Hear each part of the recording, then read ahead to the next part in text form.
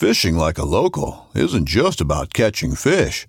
It's about connecting with the environment and the people who call it home. It's about hearing the stories and traditions that have been passed down for generations and sharing unforgettable moments with the people you meet along the way. Fishing like a local is having an experience that stays with you forever. And with Fishing Booker, you can experience it too, no matter where you are. Discover your next adventure on Fishing Booker. This upcoming concert season will be all about the boots, and Tecovas is your stop for the best in Western style. Tecovas has seasonal and limited edition offerings this spring and summer, including men's and women's boots, apparel, hats, bags, and more. All Tecovas boots are made by hand in a time-honored tradition with timeless styles that are always on trend. And Tecovas has first wear comfort with little to no break-in period. It's hard to find this level of comfort paired with this level of style. Stop by your local Tecovas store, have a complimentary drink or two, that's WCB style, and shop new styles. The smell of fresh leather and friendly staff are at your service. Many stores even have leather custom branding to make your boots truly personalized. And with regular live music and events, there's no in-store experience like it. If you can't make it into a store, just visit tecovas.com. That's TECOVAS.com. They offer free shipping on all boots, as well as free returns and exchanges, and ship right to your door. Go to tecovas.com and find your new favorite pair of boots today.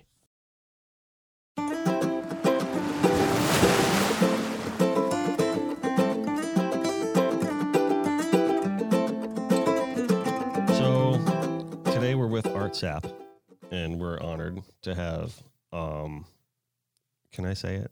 The best fisherman in all of South Florida. I love saying that about you. You know what I mean? It may or may not be true. I know you get real humble about it, but if you're not the best, then I'll be hard pressed to find another one. There's some really, really great ones out there. You know what's funny about it is, there's so many different styles of a fisherman, and some of them would never compete. And early on, tournaments. Jamie Bunn, I moved in across the street from his parents' house. Mm-hmm. They're Blue Water Movements, and tournaments. No, I'm not going to fish tournaments, man. I don't measure myself up against that, but I was coming out of a semi-commercial fishing background, and that said, as a kid, my dad and one of his buddies from down there at Carl's Bait and Tackle, Billy Curtis, who was the second owner, they tournament fished, and I was with him as a kid, and mostly the dead bait stuff up there, meat fish dead bait stuff in the summertime up there around Fort Pierce, and I loved it as a kid, but it wasn't tournament fishing to me. That's what they were doing, and I was just there, and I fell out of it, and what I'm going with here is that, there are so many commercial fishermen that manage to make a living catching fish and selling fish, and a good living. Those guys that are successful at that level entirely can pay their entire mortgage and keep their family afloat. Those are the great fishermen. Yeah. The competitive fishing thing, to win at consistently, you're obviously a very good fisherman, but now it's how I make my living entirely. But I separate those two. And we're doing it for fun, even though it is how we make a living when you're doing it competitively. But it's different to me. Yeah, for sure. I mean, we have there's this saying, Yarmir Yager for some reason is making a lot of noise. I can hear his head. I move around a lot. Bang, bang, bang, bang, bang. That's move around a lot. So I mean, we always quote one of my favorite artists of all time is Chuck Close, and we always quote him on this show. He's got that saying that says inspirations for amateurs. The rest of us wake up early every morning, get to the studio, and we get to work. Grind. Grind. Exactly. Yeah. Meaning that, I'm a professional artist.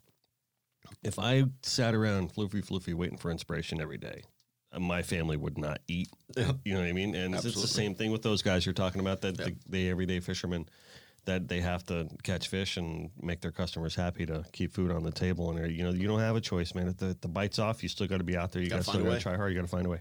Yep. And that's the same deal with the charter thing. And I've been doing it, and I dearly love it. I love taking people fishing. I've had the good fortune of having only one less than positive customer over the last 9 years of charter fishing. I think that's his problem. Alcohol, excessive use of alcohol with a kid on the boat, and it just went sideways. But otherwise, it's so fun showing people cool things, and those days where they're not biting, and you're doing anything you can just to show them something really cool. Man, that's tough. I've never experienced stress like that. Not tournament fishing, not anywhere else. Mm-hmm. You don't know what the financial means of the people that you've got on the boat really are. And I'm expensive. I mean, my boat's expensive. I've got to be to make a living. So you really want to make sure that they're getting their money's worth on it. That stress is intense. You know, I think, you know, you have such, call it a resume of success, especially on the tournament level, that I could see that about you, because you're also a very humble individual. And that's what we are, you know what I mean? And I think that's one of my favorite things about you is you know, your attitude, when it comes to this profession. You know, you have a very realistic approach about things. And, you know, but I could see that in a tournament, you being more stressed out on a charter that isn't catching fish than you would be in a tournament, because you have such a great successful resume as a tournament fisherman that occasionally you're going to have to be like, well, you win some, you lose some, right? God, I hate that. No. But seriously, Yes. In comparison to someone that's not catching fish on a charter, like, man, I really want them to catch a fish. You're going to be thinking about that other person more than yourself, you know? And, Yeah. But I don't know. I know you're very competitive, so Yeah, don't take what I said the wrong way. No, You know what I not mean? at all. But bombing in the tournament is devastating, and it's become bombing in the tournament, 5th place or worse is absolute failure and devastating. But it has become such a drive because it's harder to do the work.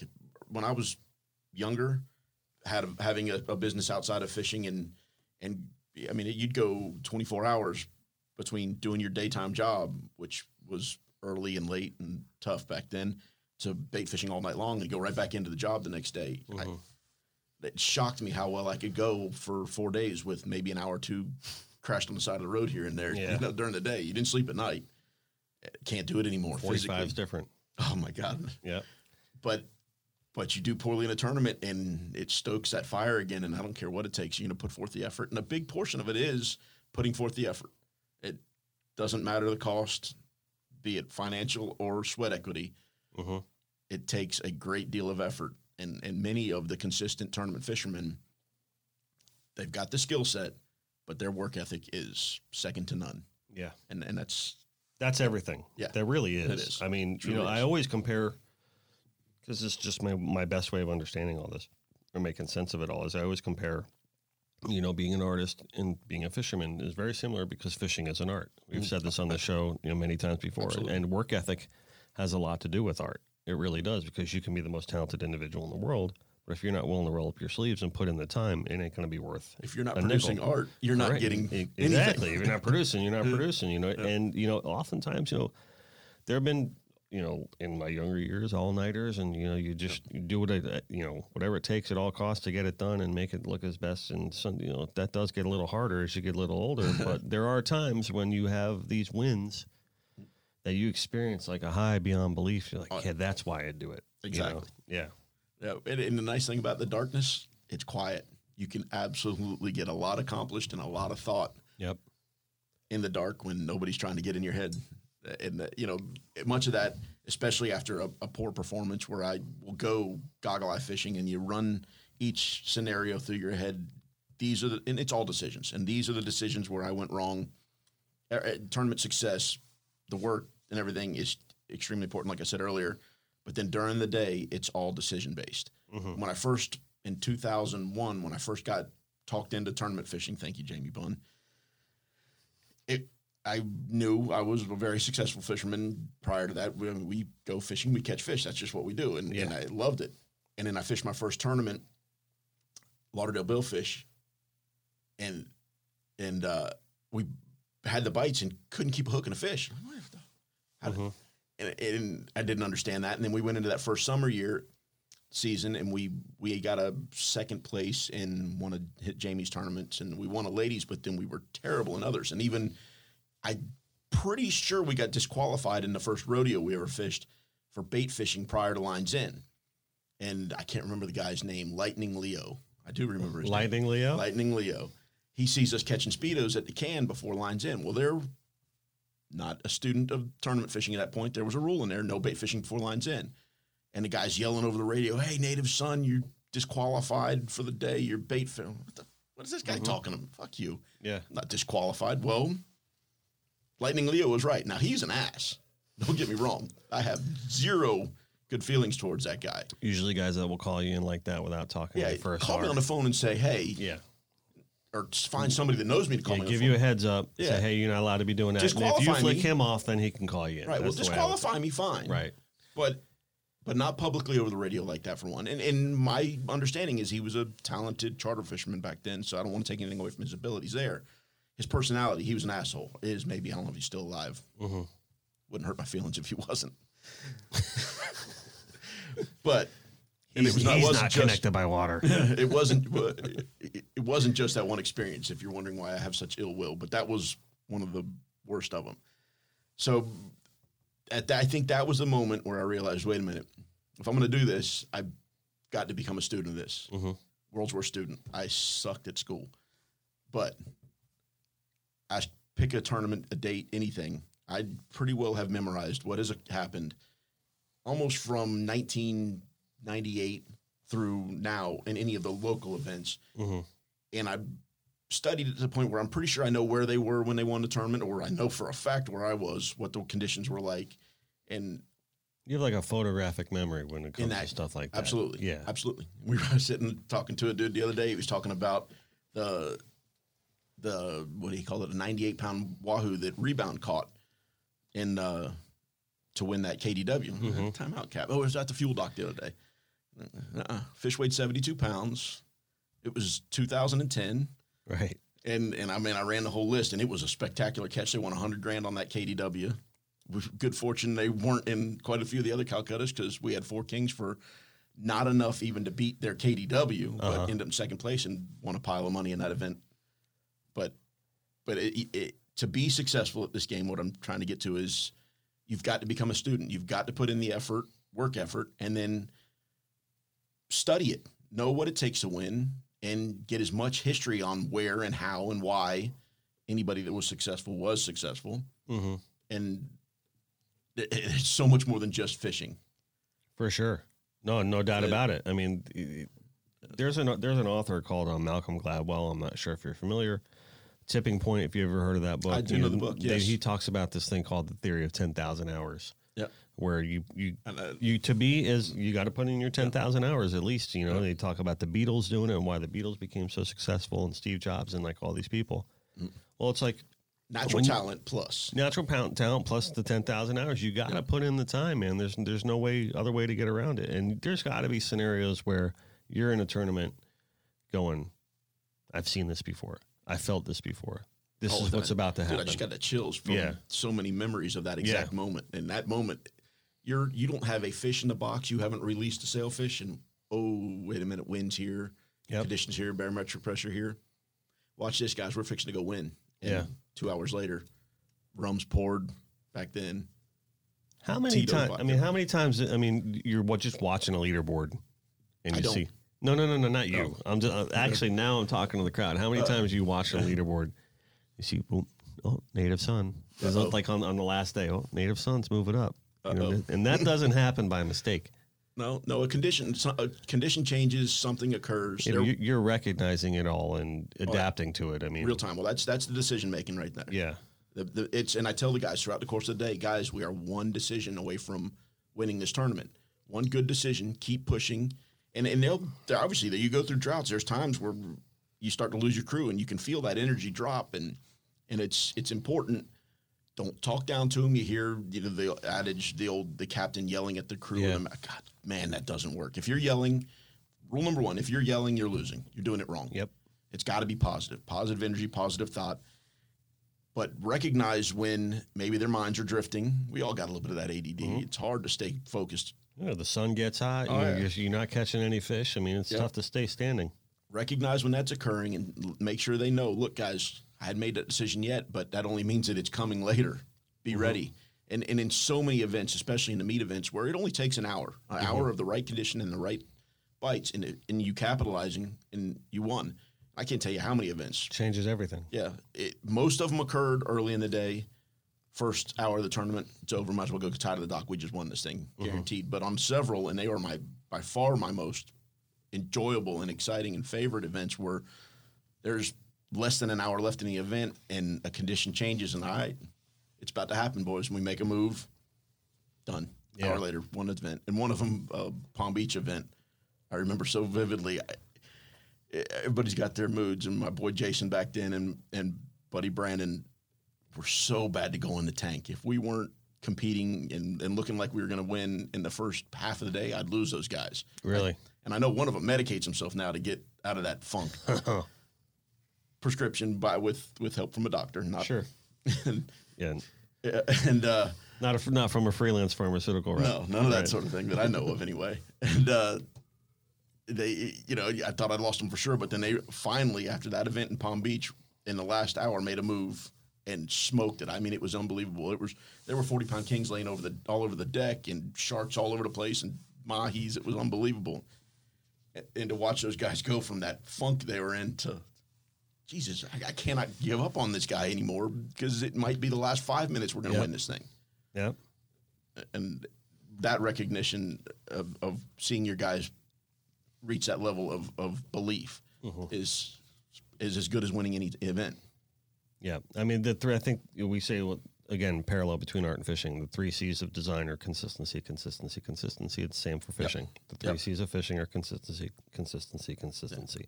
A good friend of mine, as we all know, Bernard Paulus, fishes with you. And he always says, he's like, one of my favorite things about art is he just doesn't lose his cool.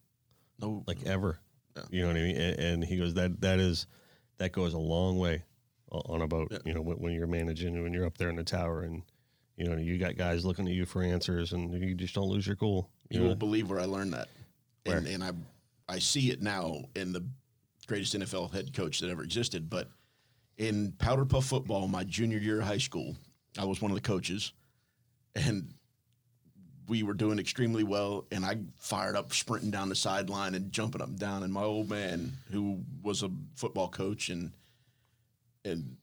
tons of experience there, said, "Man, you look like an idiot." He says, "Dude, you have absolutely lost it at that point. You're not recognizing what's happening.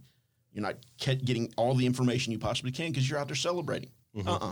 When the party's over, that's when the right guys, that's when you celebrate. When the game is done, now you celebrate. You have no more thought that has to go into this. You don't have to learn anything more. Right.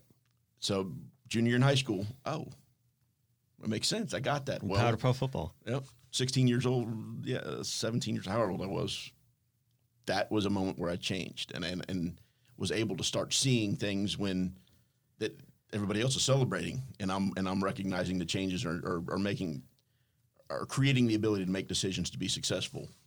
When, we won this battle, but we got a lot of the war left to fight. Yeah. While the clock's ticking, you're still working. That's the way I kind of look at it. No, I'm still on the clock. I'm still working. I need to stay focused. Absolutely. I look at things like that in the same way. It's kind of nice that you had your dad there to, give you that tip. But I'm sure that wasn't the only one he's given you over the years. No. I mean, being 7th generation native Floridian, thus the native son. I'm sure you're a big influence of your time on the water. It's because of your dad. Absolutely, and he's everything to me. I mean, really, he was an extraordinarily strict father, which probably kept me healthy and safe as a young man. Though I think I was pretty tame. But interesting thing, the generations. He did all the genealogy, and I haven't bothered to look that closely into it yet. I'm sure I will as I get older. But he's 45 now. So. His father was Fishman, and their relationship wasn't great, but I'm got to believe there was somewhat of a bond there. He spent a lot more time as a young man in the woods. My dad did, but my father was a fishman. He was a fisherman. He always supplied all the fish. He worked in a packing house in Citrus up in Vero Beach there. And I loved, he had that look of that old salt fisherman. He had that kind of squashed hat and ragged and weathered. The back of his neck was so weathered from the sun. But man, did he scream of fisherman. I recognized it as a 3-year-old. And I said, yep, that's me. Yeah. That's who I'm going to be. The weathered neck. And my old man's got that weathered neck now. And hopefully the sun doesn't beat us up to the point that it costs us too much. Yeah, you got to watch that these days. I mean, with the sun. How is it different? What's that? Those guys survived it. Why am I not going to survive? Yeah, no, I mean, I think, you know what? I have a theory on like all the sicknesses and diseases that we have today And I just think science is just so advanced in recognizing these things earlier. Yep. Then people, Just know, live with it. lifespans are longer now. Yeah. And there's a reason, because they're recognizing these things earlier. Before that, we had the same things going on. It's just that people were dying from them because they weren't able to treat them, so. I'm going to wear my skin cancer scars like a trophy, man. Yeah, for sure. That's part of the lifestyle. Yeah, knock on wood, but None yet. It comes with the territory sometimes, what I mean? That's, when you're under the sun like that all the time. I appreciate you mentioning the native son and the 7 generations. That means a lot to me and my people, my family. It's part of you. You know what I mean? It's a big part of you, and it's important to bring it up, I think, when you're bringing Art Sapp on the show called Connected by Water, because I want to get down to the root of who people are, because that's what this show is all about. You know what I mean? It's just about the community. It's not really a fishing show. It's a community show. It's a community show. You know what I mean? But, it happens that most of my friends are fishermen. You know what I mean? But it's, and that's what we end up talking about most of the time, but it's really a community show about living life around the water and, and that aspect of it. So, we like to think we bring on the best of the best in this community on the show. We certainly have today.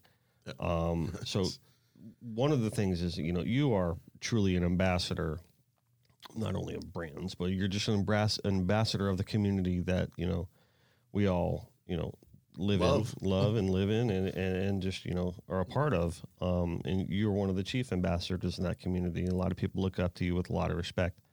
You are also... You have no idea how hard that is to hear it.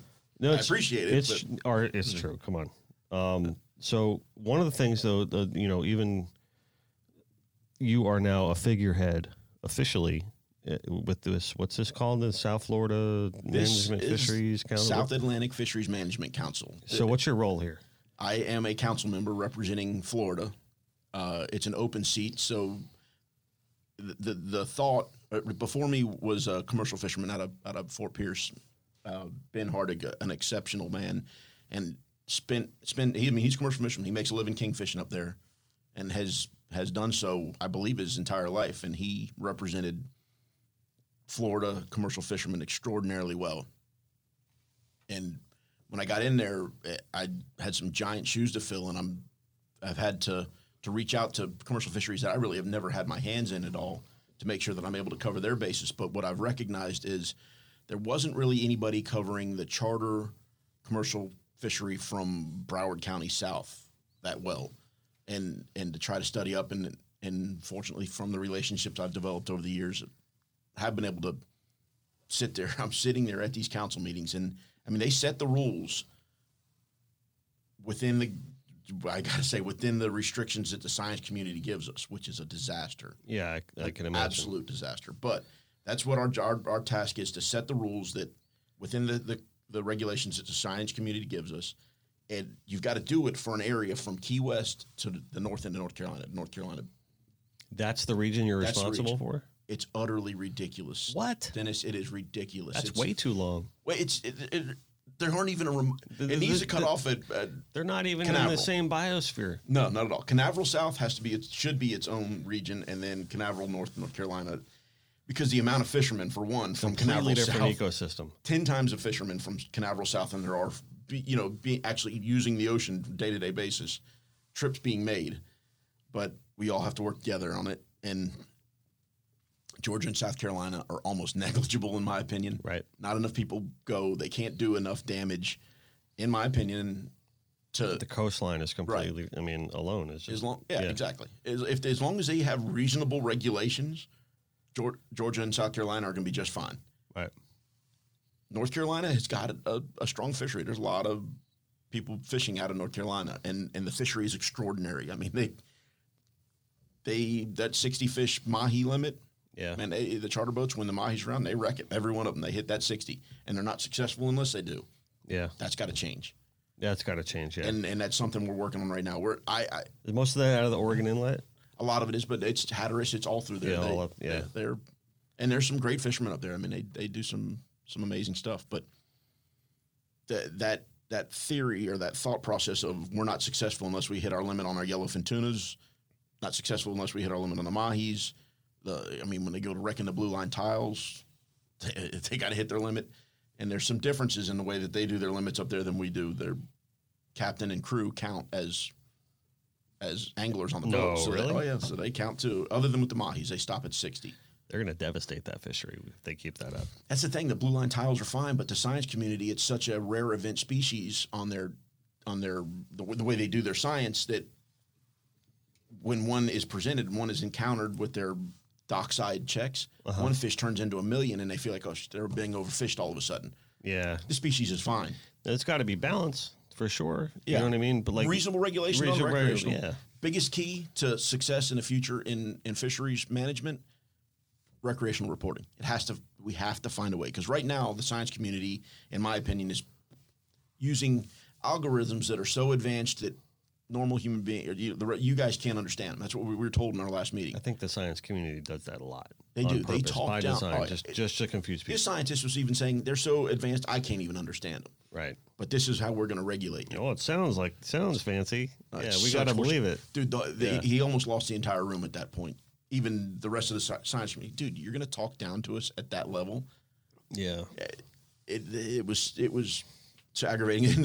And he said that right after I had informed him that in 2007, 2008, at the lowest of the economy, when fuel prices were above $5 a gallon and I'd have the ocean to myself, basically. It was amazing. It was a great time for me because somehow I was able to continue fishing. But there was nobody out there. We had it all to ourselves. Mm-hmm. Yet that was the height of the trips on their graph that they were showing us. There were more people fishing in 2007 and 2008 than there are today by their reports. There's no way that's possible. Not at all. And they were talking millions and millions of trips and even shore-based trips, which you would think would be more likely. Well, the Georgia constituents were saying you basically have the entire state of Georgia making a shorebound trip a day for like 100 days of the year. So the entire state of Georgia doesn't go fishing. And a lot of them are out to the west. They're not making it to the ocean to go fishing. It's just right. There's so much bullshit involved in the science of what we're trying to do there. And that's who limits us. And then what's bad is now the South Atlantic Fisheries Management Council, they get the blame for reduced limits on species that there should absolutely not be reduced limits, and like the whole red snapper fiasco. Didn't DeSantis just expanded that the other day? Well, it's on the Gulf Coast, not on the Atlantic Coast. Oh, that's on the Gulf Coast only? Yeah, DeSantis is a godsend, dude. He's amazing. He's going to be president one day. I said the same thing. Yeah. I hope so. I really, and hopefully he doesn't get swayed by the time he gets there. I think it'll be all right. Yeah. He's got the pen. He's got the I thought we were going to go into politics, but I love that. No, that's okay. I talk about DeSantis a lot because I really like the guy a lot. You and I both. On this show because he's a big advocate for clean water, which is like our really big cause here. So I do bring him up a lot because that was really his first act as governor was like, this is what we're fire that tire the Everglades council, the management council, and let's put in new blood in there, people because all those guys were on the take. So I hear. That's so I hear. Yep. Right. Allegedly on and just they all have their own personal agendas. Water management council. Yeah, and then so he said the first thing we need to do is just rip that apart and start over. Absolutely. Which was the smartest thing. Absolutely, because we're seeing the effects of it today. Absolutely. There's still some the stuff that we need to take care of. But one of the guys on my boat is married to a fondule who separated from the family years and years ago. They're not wealthy, unfortunately. Or he'd be helping us support this one. But it's funny how the connection can be made, though. But, hey, Mikey Gullah. Yeah, I think I guess we're getting off on a tangent with that right now. But I definitely think we talk about that a lot on the show, and I definitely think that there's some land that should be granted to the state to at least let the water flow south. Yeah, I hope in our lifetime we get to see a moderately natural flow. Yeah. Flip, did you read the thing that Flip Pallet wrote yesterday? Or I saw it. I've been pushing. It's not that long. It's a really good read. Actually, I could probably bring it up while my phone's not in the room. But it's a really good read. It's very short and it'll probably take you about 5 minutes to read it.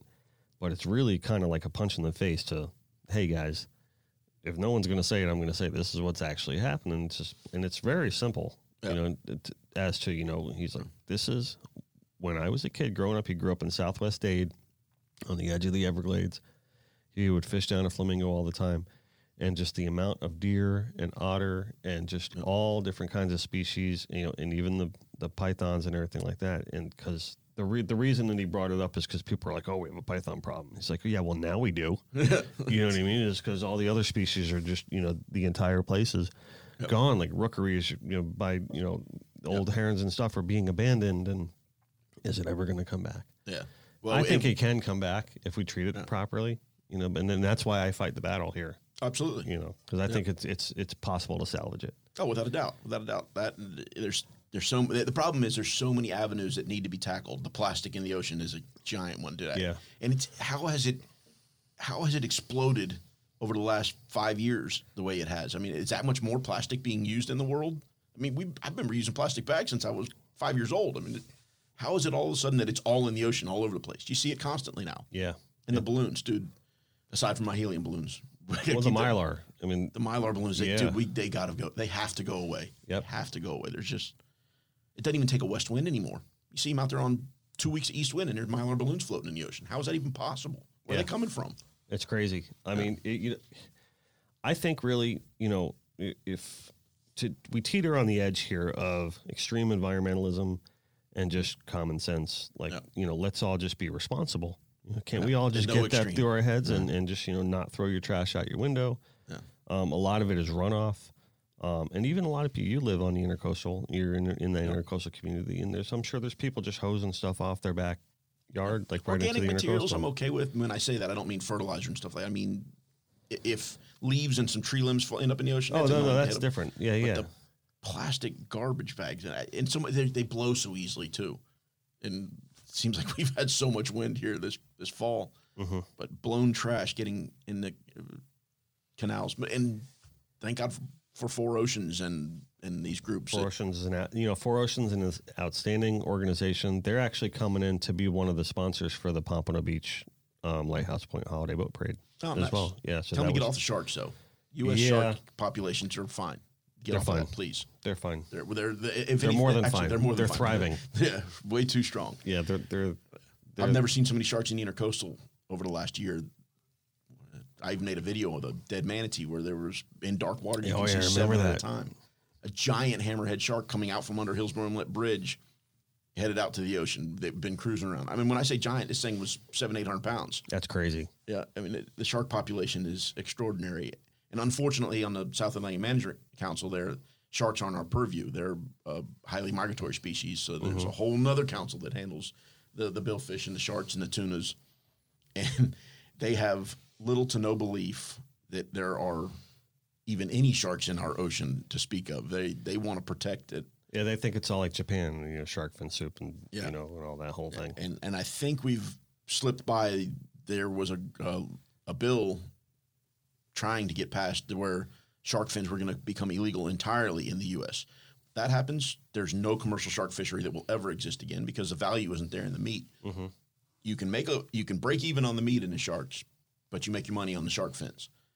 And if you took the fins away, then nobody would go shark fishing ever again commercially. And God, the populations are so strong now. I would hate to see if there was zero commercial fishery on them. It'd take forever to balance, and I believe it will balance over time.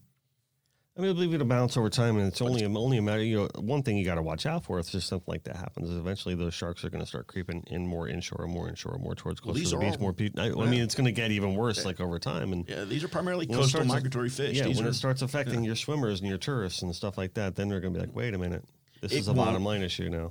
They'll see them, it'll scare them, but it won't affect them. These are fish-eating sharks. They seldom want to bite. No doubt about it. But that's what I'm saying. If they start seeing them, then people are going to be scared to go in the water. It's going to affect a lot of things. I don't know. Yeah, that I perhaps it's just a theory on my behalf. No. I mean, if they're seeing them, and we have the good fortune of having good clean water in the ocean frequently, you can see. We do. But it's crazy. You see these videos of people swimming, and there's a shark 10 feet from them. They're clueless. Yeah, they have no idea. Right. None.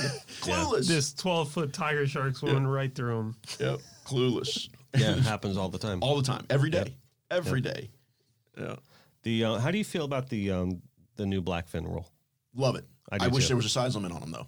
Okay. Yep. And I was actually involved in that. Take the footballs away? Yeah. Yep. Well, reasonable. I was at 18 inches is where I wanted to be. I heard a lot of 15 inches. And I was speaking with FWC quite a bit about that. And the nice thing, FWC started this, and it's going to now, I'm going to introduce it at the federal level at the South Atlantic Fisheries Management Council, because it's a fishery that is targeted through the entire management area, and the North Carolinians are they generally catch nicer blackfins up there. They don't catch too many of the small ones, but they don't throw anything back. They don't somehow North Carolina doesn't have a size limit on mahi, where the entire rest of the region does. Now, I'm not a big proponent of a size limit on mahi. I hate seeing minnows killed, but they're such ravenous feeders, and they get the hook so deep so frequently.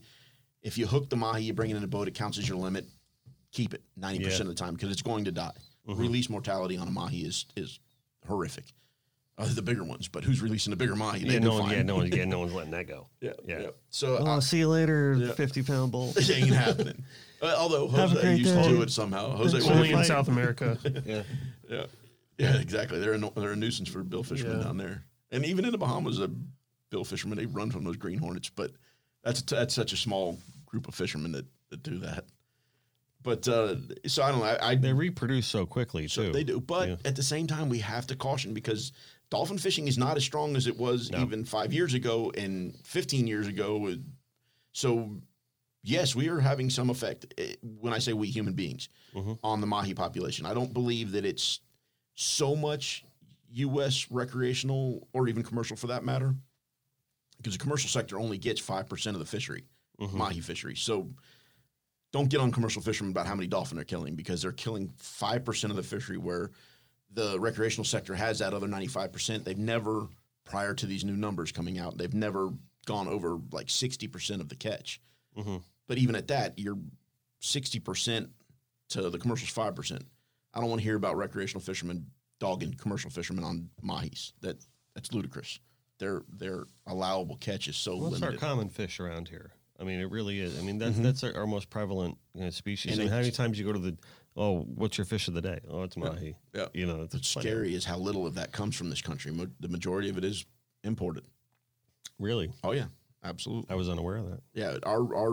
I don't have the number. I should have probably brought the numbers, but the amount of mahi that is eaten in this country far supersedes the amount that is legally commercially harvested from this country. So it has to. We have no other way of keeping up with the demands other than to import, which there were a few agendas that I was pushing were fully licensed, fully commercial licensed charter fishermen.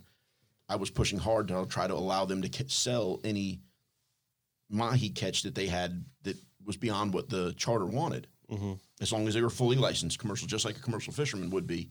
And infrequently, if you caught, if you were to take 60, which I would never take 60 mahis on a charter, you're going to end up with a ton left over. It's a lot of flaying to do. Yeah. First of all. Dude, I generally stop at 10. Yeah. Guys, 10 decent mahis.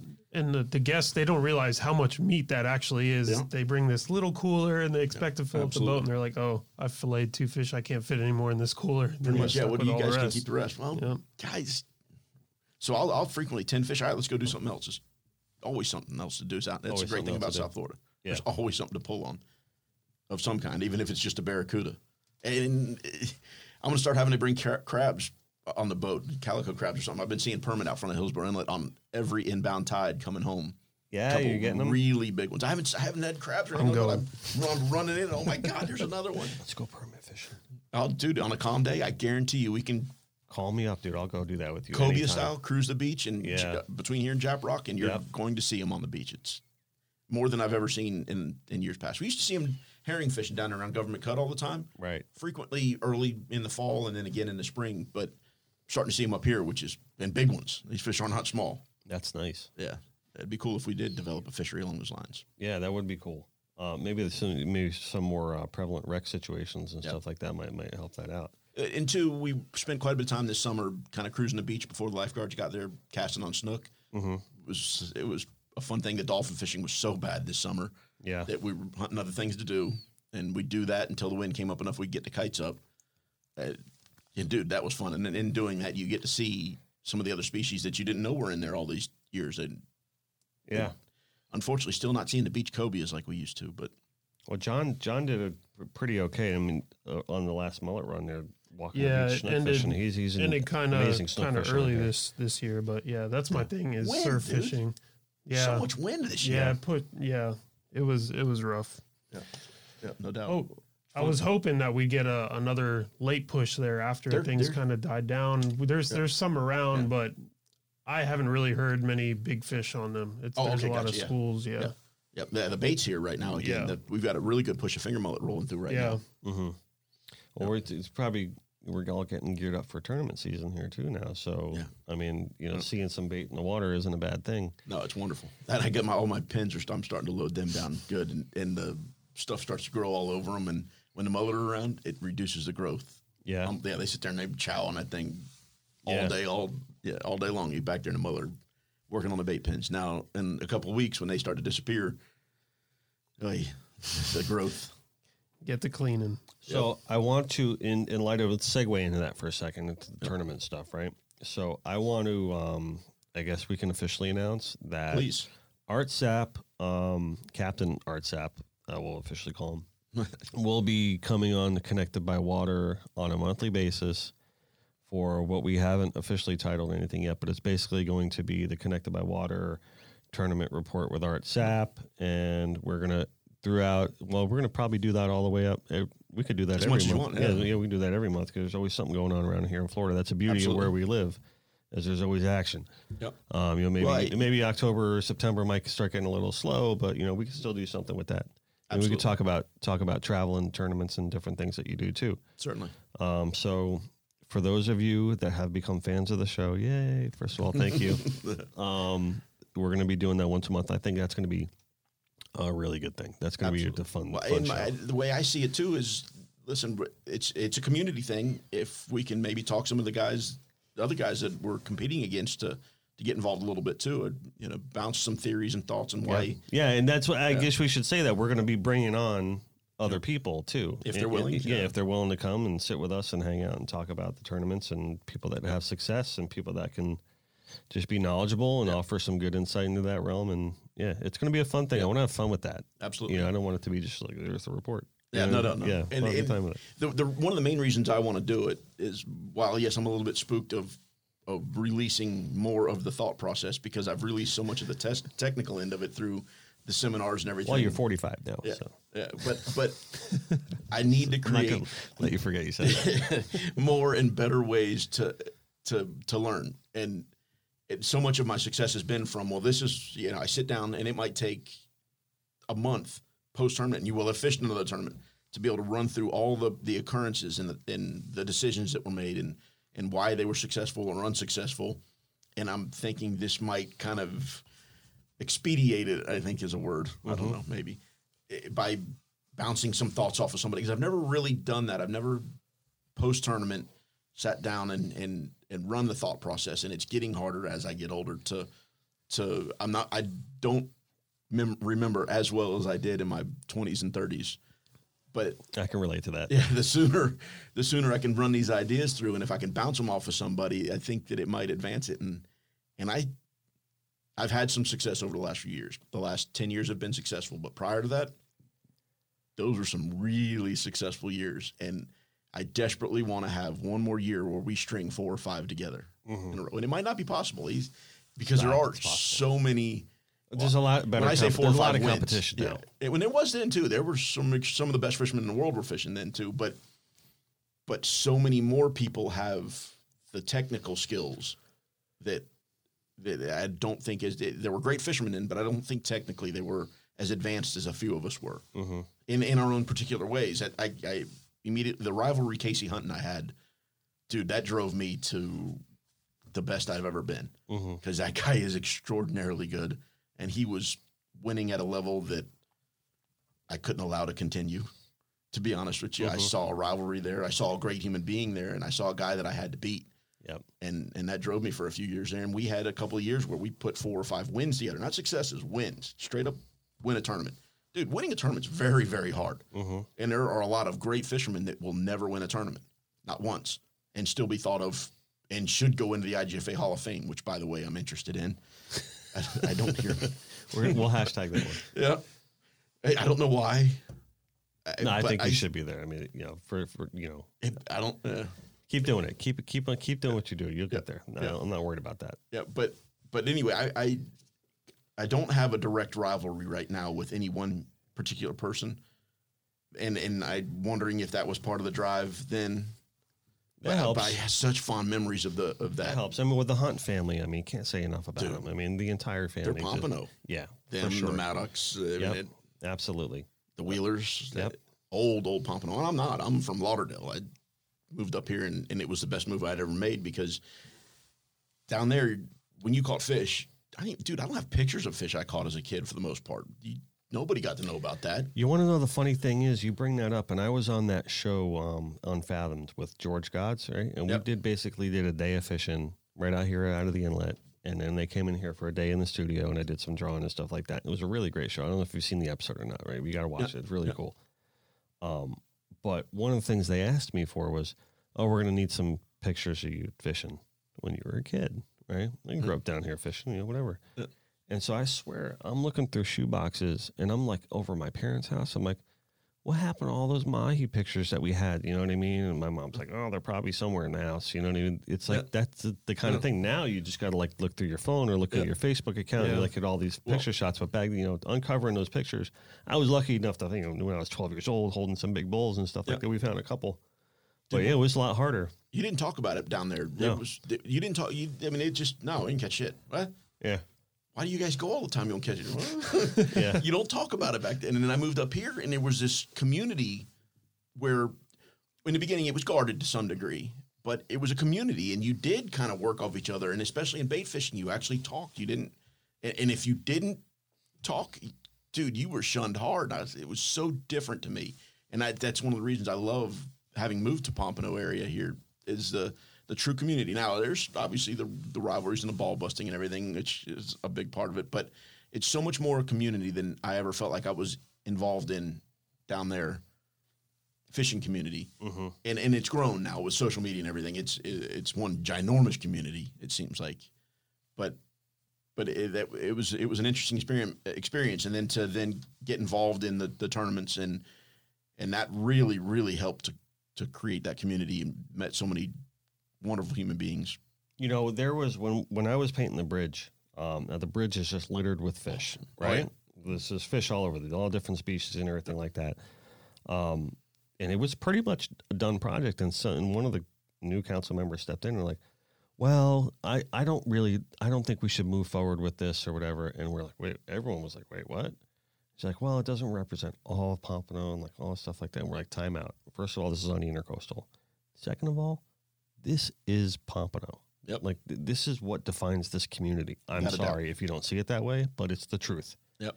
Right. Yep. And it really does. And Pompano and Lighthouse Point, very unique in that respect of a town in that really the entire town just revolves around, fishing and diving and, surfing to some degree and paddleboarding, that whole aspect of it, more so than I think, until you get down to the Keys, more so than any other town along the coast. And that's really what makes it such a unique spot to me. I don't know if it's its proximity to the uniqueness of Hillsborough Inlet, and obviously, what an awesome inlet. Yeah, for sure. I mean, it really is amazing. I mean, most of us are running north, you know what I mean? But still, it's just that whole proximity to where you don't really have to run north here. Sometimes the best fish you catch are right out front. Right out front.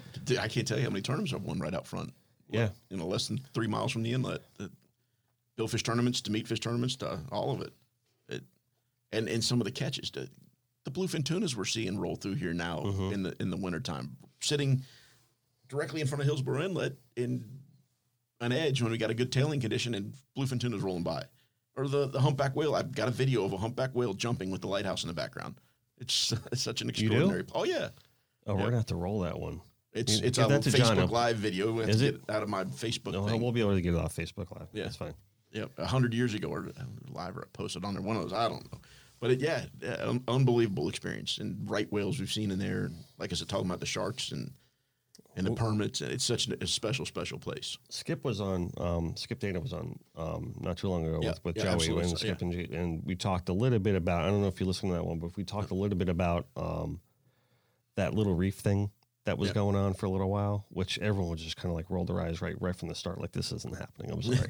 You know what I mean? Were you on that council? I was not. You were not? Not involved at all. I'm glad that went away quickly. Yeah.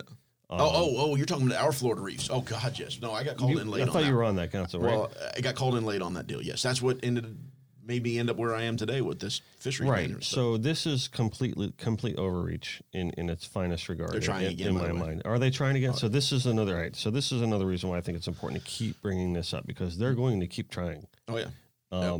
And I think it's important to stay vigilant on this, because it's the fishermen, it's the outdoorsmen, it's the true conservationists in this regard. The ones that really are keeping their house clean. Yeah.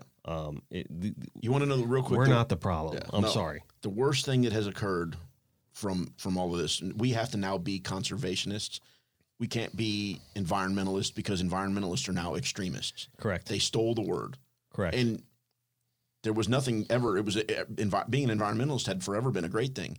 Now it's the same extraordinarily extreme. Insanity is now an environmentalist, unfortunately. But it's true. When I was in high school, I started an environmental club. Yeah. Right. And it was for the mindset of what we're talking about today. Yep. But now that word has just been completely silly puttied out into like something else. Yeah. It's kind of crazy.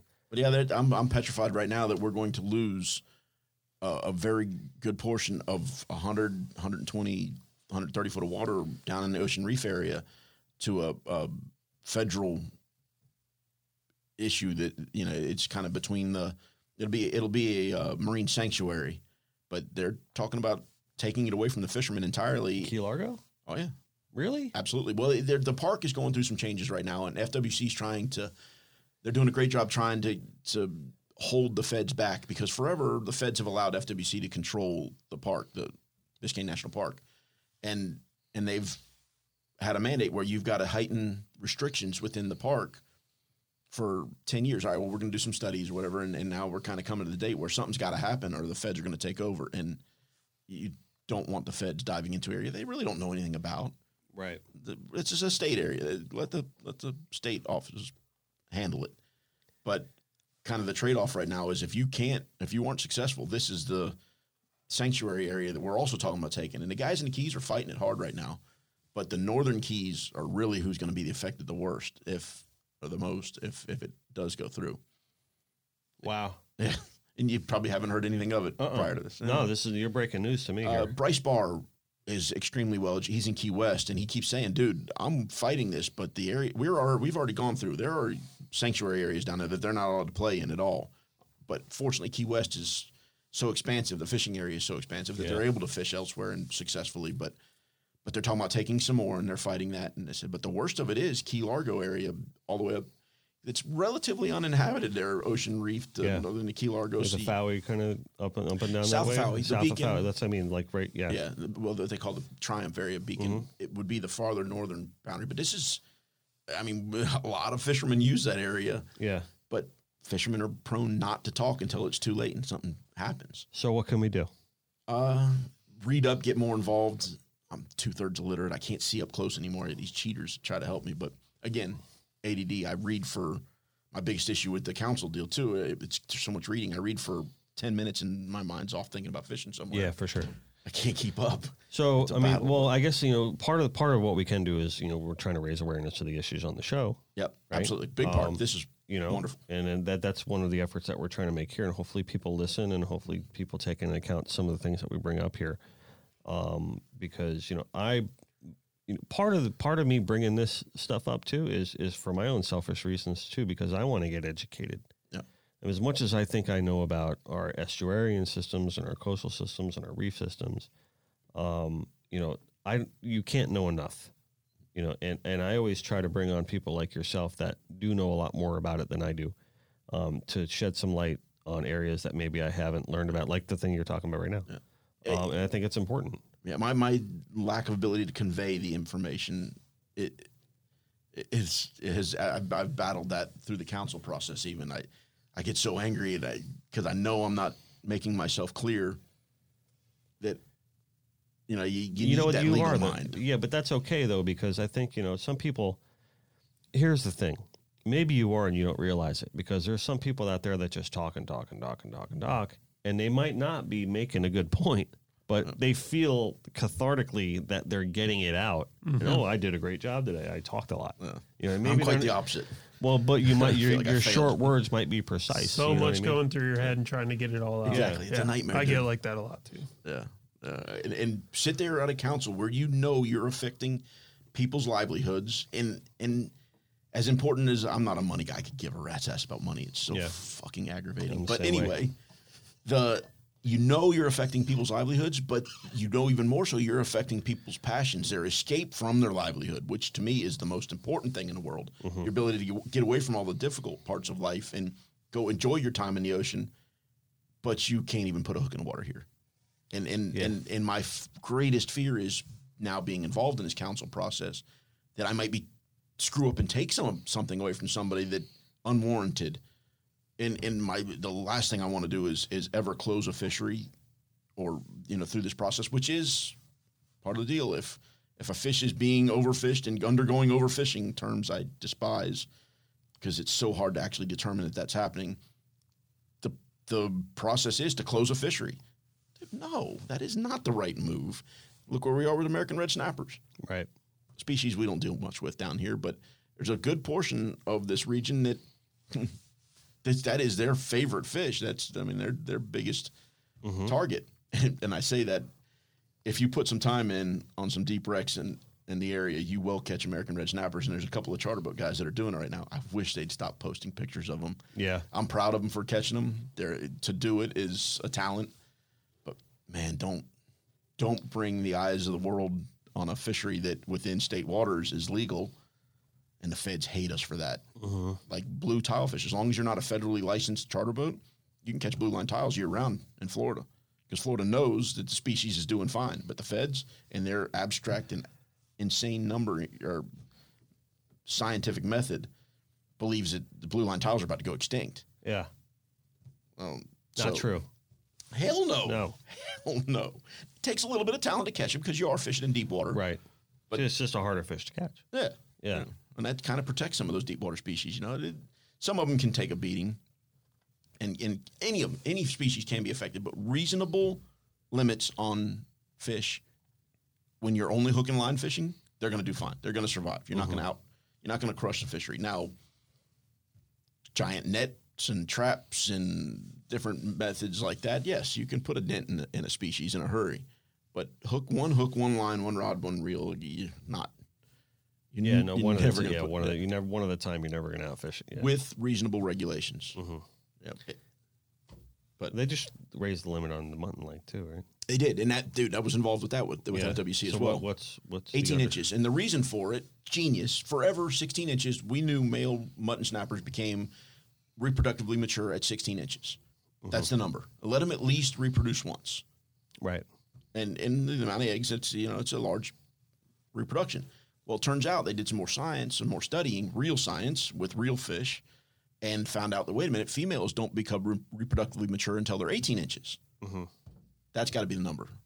Once they explained that, literally the entire room said, oh, genius. It's the right thing to do. The whole room voted for 18-inch minimum on mutton snappers. Let the females reproduce at least once. Dude, we're already seeing a benefit. That's what I was going to say. It's probably going to take about a year, and then you're going to see an uptick in muttons. Absolutely. And the muttons were never overfished or undergoing overfishing. Their population has been extraordinarily strong. Good, but we're seeing bigger fish and a lot more of them. Very nice. So there also they wanted to reduce from 10 fish to 5 fish on your aggregate bag limit on mutton snappers on a species that wasn't undergoing overfishing and was in no peril whatsoever, which I felt like the only people that we were punishing here at this point were talented mutton fishermen, and I was not a fan of that one. Though I'm a conservationist by all means, especially in the recreational community, because I hate waste.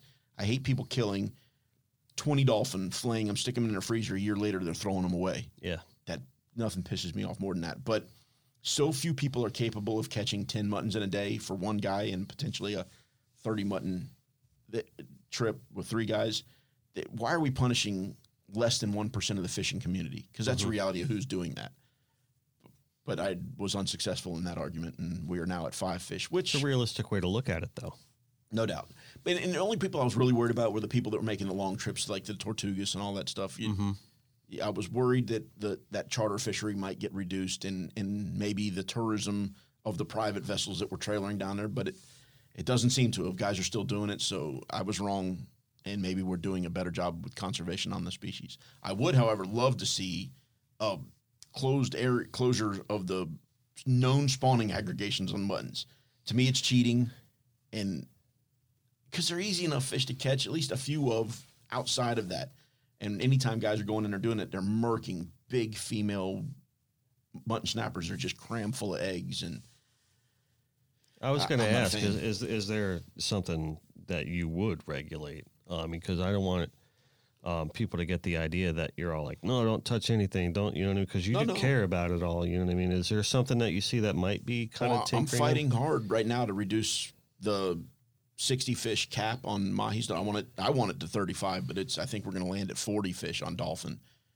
It still will be 10 per angler, 40 fish, whichever's less. Mm-hmm. So 2 guys catches 20. And that way, when you have your 2-person charter, I don't want to catch 20 reasonably sized dolphin. I'm not much for killing the little ones. But if I pull up on a wad of fish and I see nothing but little ones, I go on. Hey, look at a pretty dolphin, take some pictures, swimming in the water, don't put a hook in the water. No reason. These fish aren't 20 inches, aren't even close. Yeah. Maybe they're 23 inches. If later in the day we haven't got any keepers, okay, we'll take a few. But I'm not killing 20 dolphin, and I'm very cautious as to putting hooks in small fish that I don't even think are legal. Mm-hmm.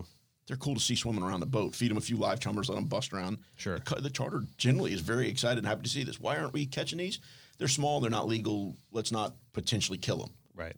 Sounds perfect. They have never once had a complaint there. Never. I don't think anyone's ever said that, oh, we can't catch them, they're too small, and be like, oh, come on, I want to catch them anyway. Yeah. I don't think anyone's really ever kind of... You know what's fun with that? We always bring our bait rods, and there's Almaco jacks all over every weed patch, and throw some jigs, and if there's kids especially, they play with that. Yeah. And you know what's amazing, too, is you'll be playing with those Almacos, and a horse will swim up, a big mahi, and they want to eat those Almacos. You get the Almaco out of the water and get a goggle eye to them, and here we go. You know, a cool thing, too, is... it's a pretty good way if you're learning how to fly fish. Yep. Oh, yeah. Is just to just start throwing that fly into a school of little peanuts. Even more important to me, the fly fishing thing is a whole nother world, and I did a little bit as a kid. But no, it's a different world for sure. But you want to teach an angler how to be a good angler, how to truly. I've lost my word here, but anyway, to learn how to be a good angler, give them a 2 or 4 pound setup. Mm-hmm. Go catch Jack Crevelle's or Almacos or whatever, something that pulls pretty good, or blue runners that have those erratic. You can really learn how to read a fish while you're tight with them, and that's right. There's some good fishermen out there. You learn how to work a drag that way too, like exactly with a non-consequential way. If you're in a harness long enough with a big fish, you create a relationship with the fish through the rod. You can tell when the fish is about to ramp up and when you need to lay to him and allow him to do his thing, and you can tell when we're fishing 18-pound of drag, but he's kind of lazy right now. He's not burning too much energy. I'll ramp up. You can learn how you can palm and really work a fish. But you'll feel that energy if you're good. Yeah. You can feel his energy ramping up through the line. Exactly how, I don't know, but you can definitely, if you're in one, learn that. And a great way to learn to get to that place is to start with light line. Because I don't care if you're fishing 18 pounds of drag. If he's fixing to ramp up and make one of those explosive runs, you better back down a little bit. Yeah. You better feel it before it happens, because if you don't, it's too late. Yeah. You pulled a hook, you broke a line. And that will matter in a tournament setting. Oh God, nothing matters. It's always one fish. Yeah. You get those guys that are just so like, I just need to get this fish in the boat. It's like, no, you just need to have some patience. Exactly. And take your time.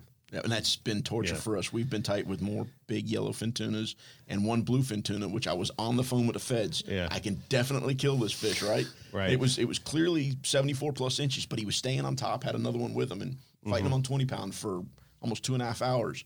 And the charter was handing the rod around, and we were close, man. We were so close so many times. And finally, the last guy, we'd done this long enough, and he's pumped. Yeah, can't do that. No, bro, we put this much time in. Fish was tired. We put had the heat on him. No, not with 20 pound.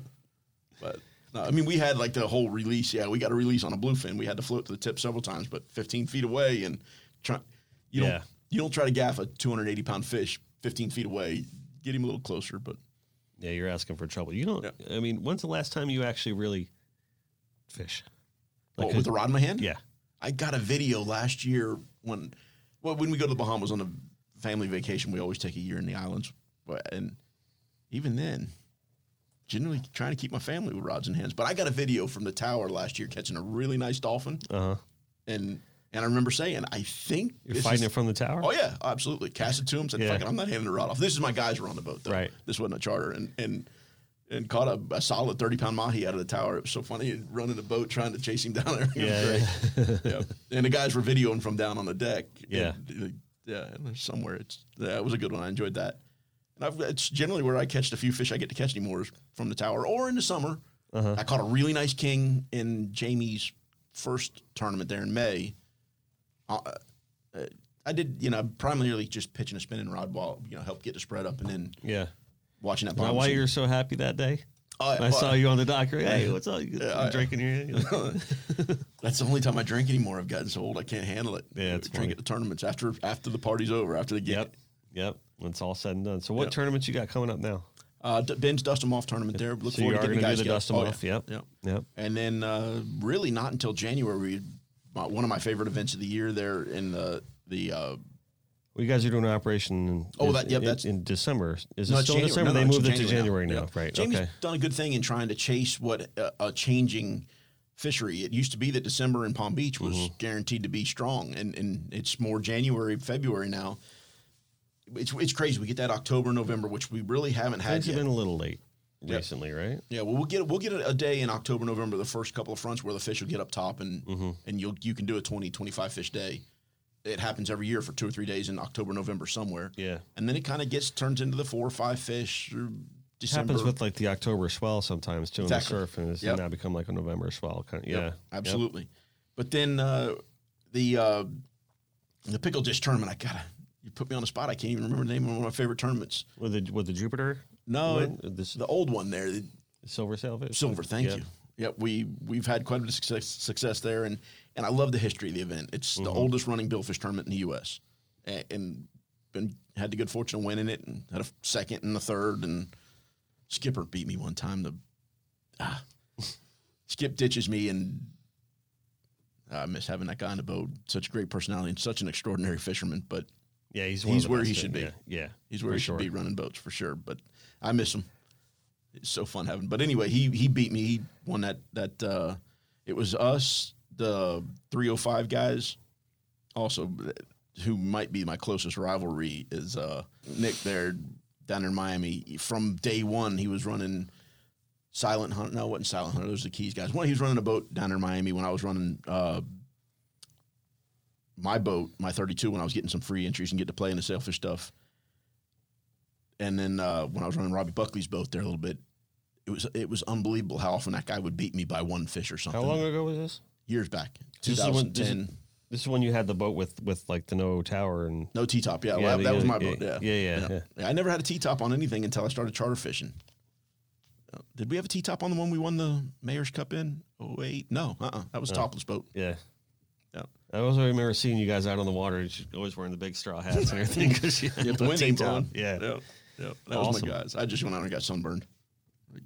So we got tournament season coming up. Yeah. All right. We got Connected by Water, tournament report, the monthly, whatever we decide to name this thing, featuring Captain Art Sapp coming up. So you're going to see more of you. We're going to see more of you on this show, which we're so excited about.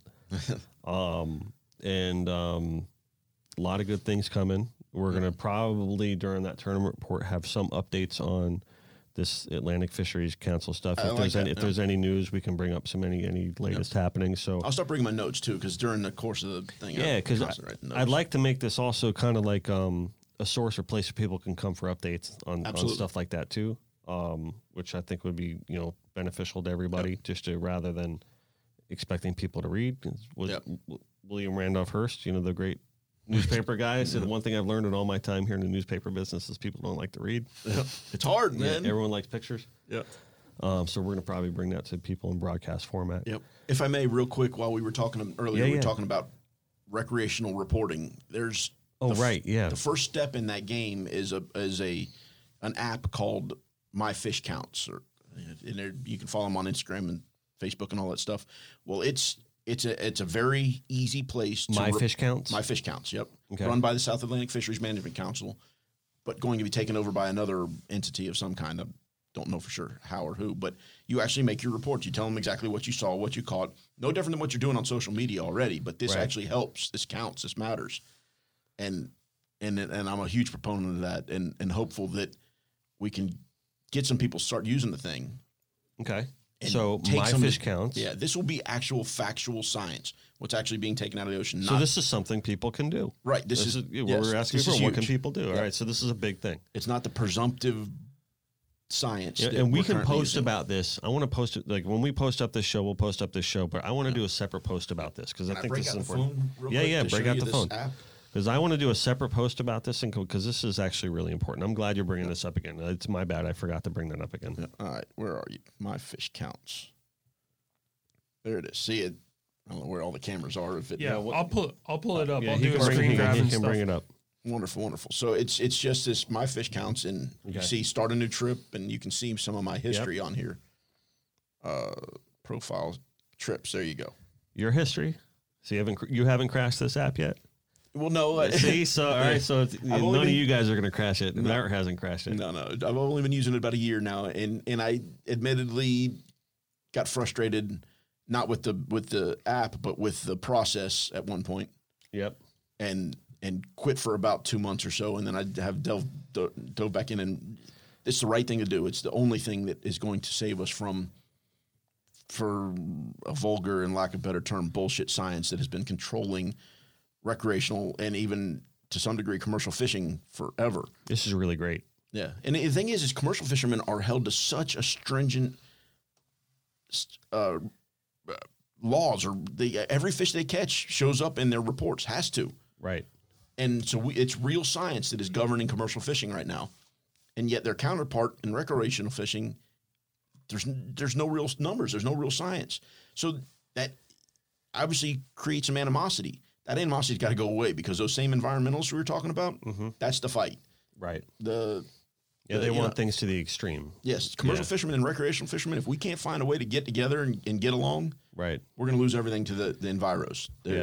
They've got more money and more clout in government than we do, truth be told. And because some of their desires are so extreme and so ridiculous that they're not able to push them through just yet, but give them too much time while we continue to bicker over here on the sides between us, and we will lose. Well, that's what we were saying. We were talking about before the show. Is I really don't talk politics on the show unless it has something to do with clean water and our community. Because there's a right way and there's a wrong way to do things, right? And I truly believe that the outdoorsmen and the conservationists and us all are doing it the right way. Because we are the ones, majority. The majority. Vast majority. You're the vast majority. Because we're the ones that are out there, living in it and dealing with it. More than making a living. Yeah. More than making a living, living it. Not, making a living, surviving, making the money part. You got to do it just to survive. But the release, the escape is in the ocean for us. And I think that is far more important. The passion, far more important than even paying your mortgage, in my opinion. Yeah. I agree with you. You might not see this as much as I do, or at least this kind of contrasting effect, because you're out on the water a hell of a lot more than I am. 300 days a year. That's it. That's what I'm talking about. But, because I'm out I'm a little close to the Everglades here, and I'm running a full-time studio, and you know what I mean, and it's creating some unbelievable artwork. Thank you, sir. I'm pulling about 60 hours a week in this place. So I don't get out to the water as much as, we're going to try to change that in the coming year, because we're at a spot in the studio now where it's like, okay, Dennis needs to get out of the water more than he has in the past couple of years, because building this was important. But when I do get out there, you get reminded of things. You know what I mean? I'm like, oh yeah, that's, and I always bring that back to the studio with me, and I create a better painting with it, and it's very inspiring to me from that way. It's like, oh yeah. Almost forgot about the way that felt or smelt or felt or looked or feel, whatever. I so wish I had that ability, dude. I don't know how you guys do it. But my point is this: like, if you're an environmentalist, quote unquote, right? But you never are out there, right? And all you're doing is walking down the street with a poster in your hand, and you're whining and complaining about something. It's like, well, maybe you don't know. What the deal is. It's not a maybe, Dennis. Yeah, that's what I'm saying. I'm just being nice. I know, I'm not. Maybe they don't know. You don't know. What these guys are dealing with, on the guys are out there 300 days a year on the water. That's the most aggravating thing about this council. The scientists keep telling us we don't know. That's not a dusky shark. That's not a sandbar shark. Yeah. Guys, when was the last time you physically saw a dusky shark or a sandbar shark? Get out of your office and come look at them with us. Look at my videos. Yeah. That's a one-time event. It's every time event, guys. They don't believe you for a second. I'm the one reeling up my goggle eye so it doesn't get hit by a hammerhead, and then dropping it down like way too often now. Yeah, or watching the sandbar sharks smoke 80% of the fish you hook. Right. I'm the one bringing up fish heads. Yeah. If even that, I mean, they get the whole freaking thing. And charter anglers are not always the best. Makes it that much harder for them. They'll see a nice mahi eat a kite bait, or they'll see a big king or a blackfin tuna. That might be the only time they get to see them because sharks going to eat them awfully frequently. Yeah. And it's everywhere, dude. It's Key West to North Carolina, and the science guys just don't know. Not happening. Yeah. It's not happening, dude. We video it. We prove it. Take them fishing. They won't get on a boat. We're too busy in our office. They get seasick. At one point in their life, they did have the intention and had good intentions. But now they're so stuck in their office and so stuck with their numbers and their beliefs that they're right and nobody else is. Yeah. Guys, experience counts more for education. If you physically see it, it happened. Well, let's name some organizations that people can pay attention to. The IGFA is a good one. Billfish Foundation is a good one. The CCA is a good one. Yeah. What other organizations or things that people can pay attention to that could probably be on the right side? Keep America Fishing. Keep America Fishing. And most of everything we're talking about is the recreational side of it. There are several commercial organizations. What the heck? There's so many acronyms in my head now from all this game that I've been playing over the last year, and I'm just not smart enough to keep up with them all. But there are several commercial organizations that we'll flash some up here on the screen here. I've got that's fine. Well, John will flash them up on the screen. You'll remember them later. We'll put them up right Absolutely. Now. And being involved in any of that, and then so many of them everybody's to some degree agenda driven. All these organizations are to some degree, good, bad, indifferent.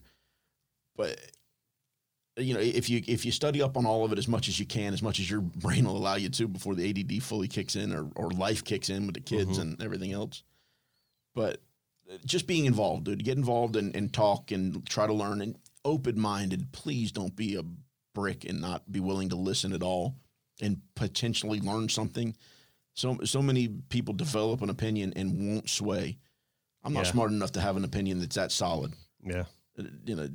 Talk to me with something that makes sense and show me some proof and I'll listen and hopefully maybe work with you towards it. And I'd like to see more willingness. We're in such polarizing times right now that for sure. Once an opinion's developed, it's so hard to sway anybody. Well, the more involved you are, the more solid your opinion can be, I think. Yeah, and that's another reason why we don't really get so involved in politics because, it's like people get so entrenched in that, I said this is out there now, I'm fighting a battle. Yeah, exactly. And I got to stick to my guns and I can't lose. And that's horrible. Yeah, that's not my place either.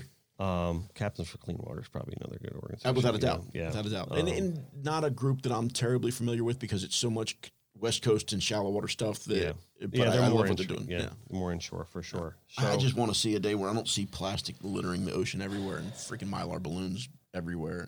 Yeah, no plastic, no balloons. We want to see that Everglades flowing. That's going to benefit everybody. We want to see some deer come back into the Everglades, and we want to see more panthers, and we want to see more birds. And we just want to see more to bring the noise. We just want to see that area thrive. Yeah, without a doubt. You know what I mean? I say what we want to see is panthers more spread through the area. I guess because where they are, they're in extreme abundance. Right.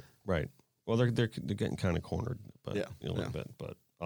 So this week is the boat show, Fort Lauderdale boat show. So we're in boat show season now officially. Absolutely.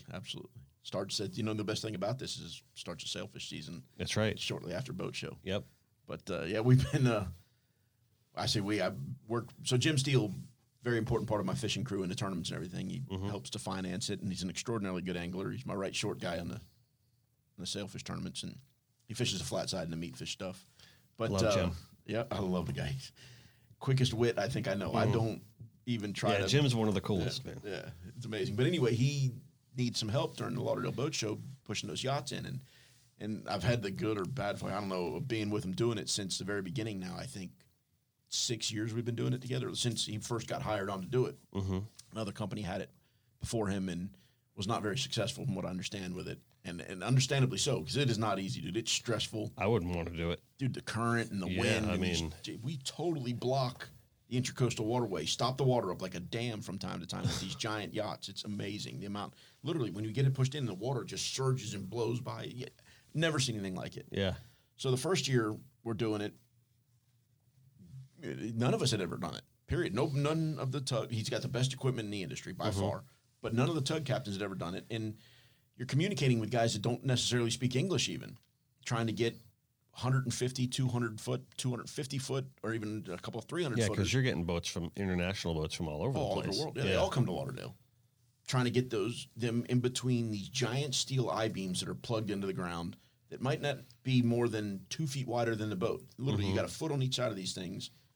Trying to get them in these, and even some of them trying to do it without assistance at all. Like you'd be getting, push boats trying to push these yachts in, and everything goes around. You look over, and there's a guy crashing into I-beams everywhere, 100 yards from you. Dude, wait, please. Right. I mean, we got boats to help, and maybe we're not the greatest in the world at it yet, but at least we're not crashing you. Right. See everybody, we steam over there, and I got hung up in one where I'm trying to save a guy in a 190-plus foot giant speaking French. Don't have the slightest idea what this guy's saying to me at all, but I can see he's crashing, and it's bad. And this is my second day ever running a tugboat, and I loop in there, and I get to pushing, and I'm going to save this guy. And oh shit, I can't stop him. Current got him, and here comes the dock line, and Jim's just screaming, "Dude, don't worry about the boat. Get out of there. You're going to die. There's no doubt you're going to die." And somehow he gets wedged on another boat, and finally the guy starts to try to speak a little bit, and he's yelling, "Do your job. The yacht captain is." Well, Cap. To you? Yeah. After Cap, you should have asked us to help you do your job. Has he hired you yet? No, we're helping the boat show. There's no hire at all. Yeah. So you should have done, let us know that you needed help doing your job prior to you just crashing into everything, and then we come try to save you. So that starts the learning process through the whole deal. And then to this year, we had one boat try to go in by itself. Most everybody waits for us now, and there's one little 6-inch mark on one yacht over there through the entire build-in. The transition and the education that we got and the yacht captains got and the confidence that they developed in what I believe to be the best yacht towing company that has ever existed anywhere in the world. I mean, listen to these yacht captains talk, dude, they're God bless steel towing. You hear it 1,000 times over through the course of the show. It's amazing the reputation that they've developed loading these multi-million-dollar monsters. But it's a year-round thing. The guys towing them up and down the river. I've done a few of those jobs with them. Yeah. Dude, the stress level those guys live under, those tug captains. Well, that's the thing. But they don't crash. That's the thing. It's like I see what Jim does, and I'm in awe of that. Because I'm like, well, first of all, where do you begin? Yeah. Right? Where do you learn that? Yeah. And then second of all, like the liability, what you're responsible for. Like those boats are not cheap. No.